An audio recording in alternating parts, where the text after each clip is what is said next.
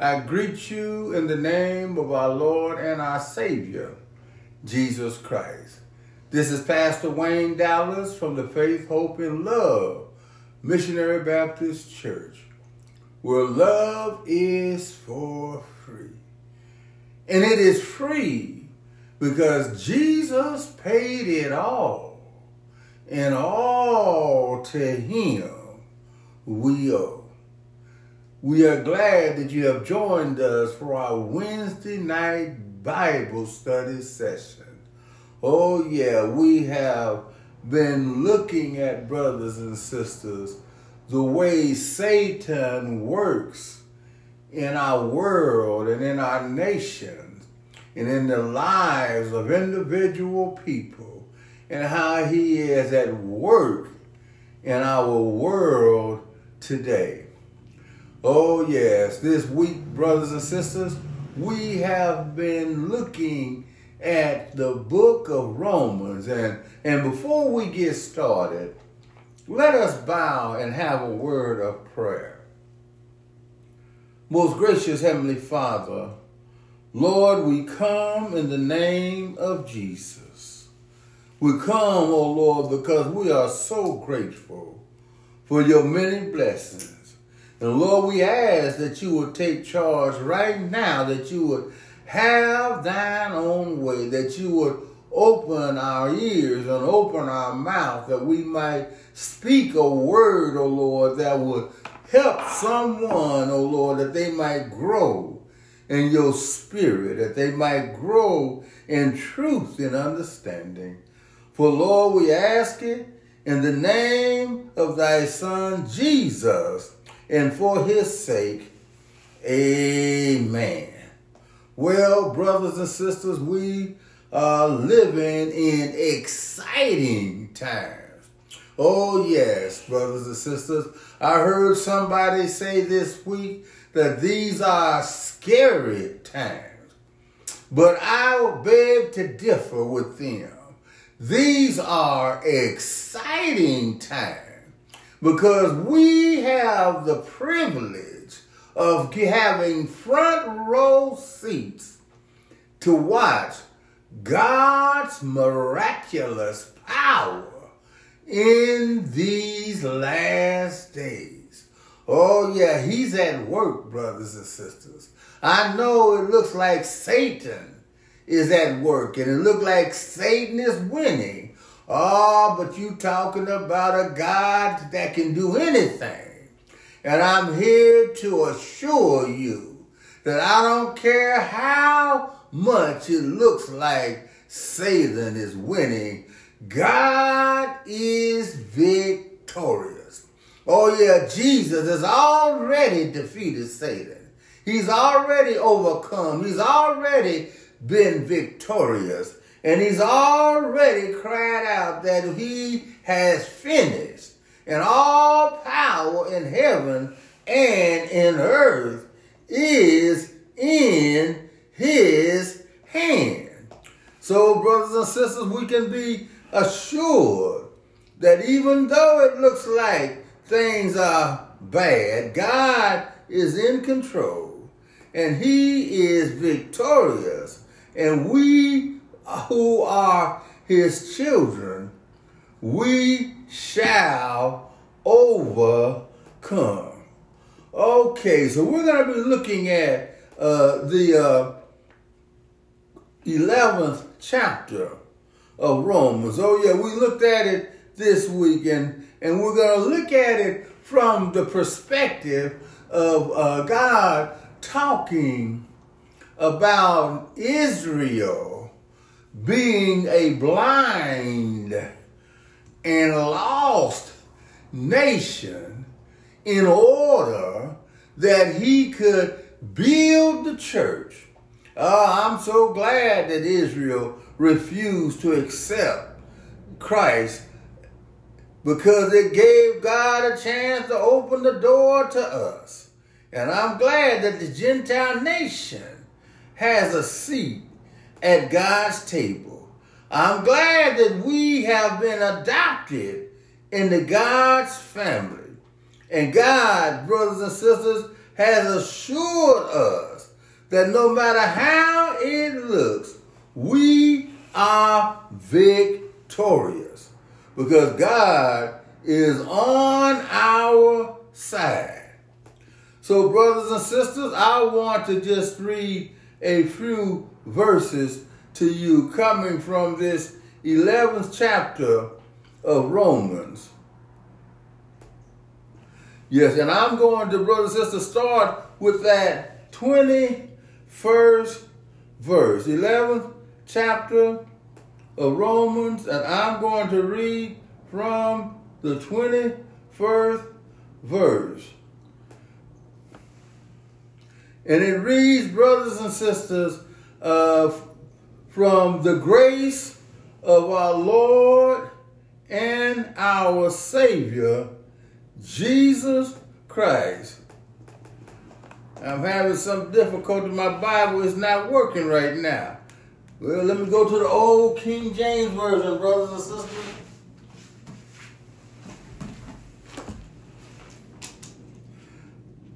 Technical difficulties with my computer. Romans 11, chapter 11, and I'm going to begin reading at that 21st verse. For if God spared not the natural branches, take heed lest he also spare not thee. Behold, therefore, the goodness and the severity of God on them which fail, severity, but toward thee goodness, if thou continue in his goodness, otherwise thou also shalt not be cut off. Now what God is talking about right here, brothers and sisters, he's talking about God did not even spare the Israelite nation. He allowed them to be cut off because of their unbelief and because of their faithlessness. Oh yeah, they did not trust the Lord. God had given them the 10 commandments so that they might follow them to know what God's will was. But brothers and sisters, instead of following God's commandment, they had their own desires and their own wants, and they did not follow his commandments. Matter of fact, when God sent to them the Messiah, they rejected the Messiah because they were looking for a Messiah who would come and establish his kingdom on the earth by mopping up on all of their enemies. But brothers and sisters, it was always in God's plan that before Jesus would establish his kingdom on earth, he first had to come as a lamb, a suffering lamb, a sacrificial lamb, one who would give his life for the world. Jesus came first, brothers and sisters, as a humble servant, that he might offer his life for the sins of the world. So the mystery that Paul is talking about in this 11th chapter was that there's Israel and there's also the church. The church was a mystery. Oh yeah, they knew all about Israel, and they knew all about Abraham, and they knew all about the prophets, and they knew all about the law of God. But there was a mystery. The mystery was that after they would reject God, God was still going to bless the Gentile nations. And he was going to bless the Gentile nations through the church. But the mystery was, brothers and sisters, that God was not going to allow Israel to be outcast forever. But at the right time, God was going to bring them back in, and Israel would be saved. But we are in the meantime. We are God's church. God has opened the door to the Gentile world, and he has said in his 10th chapter of Romans, whosoever calleth on the name of the Lord shall be saved. So, brothers and sisters, salvation is not based on our keeping the law. Salvation is not based on how good we are, but salvation is based on God's grace. Oh yeah, it was a mystery to the ancient world how God was going to save both Israel and the church. And the way God was going to save them was that he was going to send his only begotten Son to the earth to pay our debt. Now, when he talks about his only begotten Son, what he's talking about is that Jesus is unique. Oh yeah, there is no one in the history of the universe who is like Jesus. Jesus, brothers and sisters, is one of the Godhead. It's the Father, Son, and Holy Ghost. And Jesus humbled himself. Oh yeah, he humbled himself by laying down his robes of glory, by putting down his scepter of power and authority, and he took on the body, the likeness of human flesh, so that he could become our kinsman redeemer. Oh yeah, in the Old Testament it talks about those who had been enslaved. A kinsman redeemer could come and pay their debt and buy them out of slavery. So Jesus had to become our kinsman redeemer. He is our stepbrother. Oh yeah, he had a body of flesh, but he also was sired by the Holy Spirit. That is why it is imperative to recognize that Jesus had power because he was the Son, the only begotten Son of God. So Jesus made a way for us so that when he came, and it was a mystery, so that when he came, he was disguised in flesh, and Satan was not sure, but he suspected that Jesus was the Christ. So he did everything he could to destroy him. Oh yeah, even when Jesus was born, he tricked the king to go out and kill all the babies under 2 years of age, trying to make sure that he killed the one that was thought to be the Messiah. So brothers and sisters, we've got to understand Jesus came to the earth on a mission. But the Israelites, they lost faith because of their unbelief. And because of their unbelief, they were cut off. So Jesus became our deliverer, and he is going to weld or graft the Israelites back on.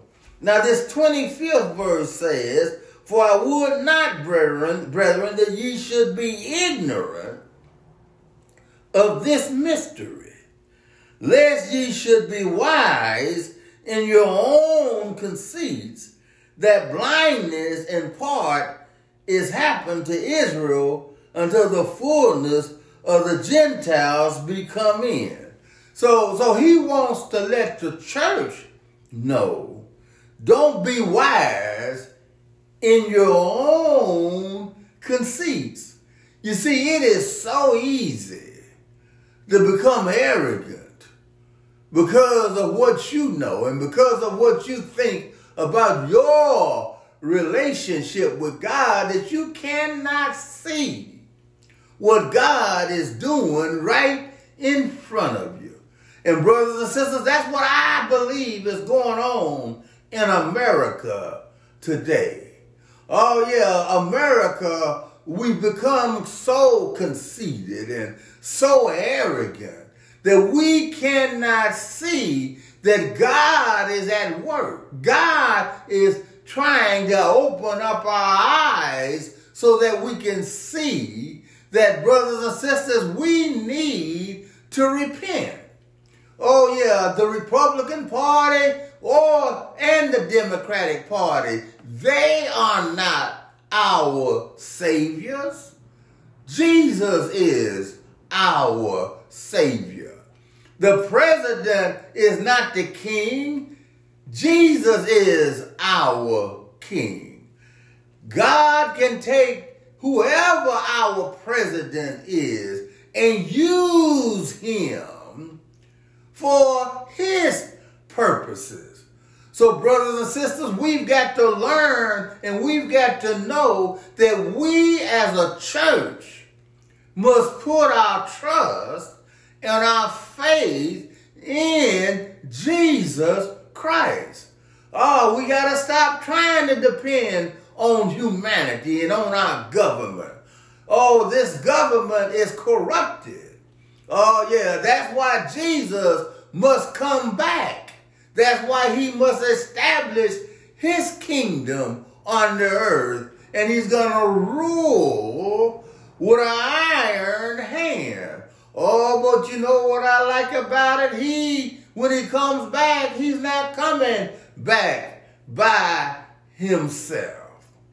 But those that have put their trust in him, those that heard him say, "Whosoever will, let him call on me." Whoever calls on him and is saved, God is going to allow them to work with Jesus in the family business. Oh yeah, God's family business is being ruler of the universe. And his children will have an inheritance, and they will be allowed to serve him and rule over those on earth and those in the heavens. Because God's family, brothers and sisters, is going to be a family that works together, a family that is obedient, a family that loves one another. So we must learn to love one another and allow God to use us. This 26th verse says, "And so all Israel shall be saved. As it is written, there shall come out of Zion the deliverer, and shall turn away ungodliness from Jacob. For this is my covenant unto them, when I shall take away their sins." Oh yes, brothers and sisters, there shall come out of Zion the deliverer. Ah, yeah, and the deliverer's name is Jesus. The deliverer, he has paid our debt. Our deliverer had to come first. and make a way out of no way. He had to come, brothers and sisters, and show the world God's love. He had to come and show the world God's mercy and God's forgiveness. He had to come and show the world God's amazing grace. He had to allow folk to talk about him and allow folk to misuse him and allow folk to spit on him. He allowed folk to lie on him and hang him up on an old rugged cross. But he was fulfilling God's purpose. He was fulfilling what needed to be done to enhance and enlarge the family of God. Oh yeah, and a payment had to be made for sin. Jesus paid that debt. He paid it all, and all to him we owe. Jesus is our Savior. Jesus is our deliverer.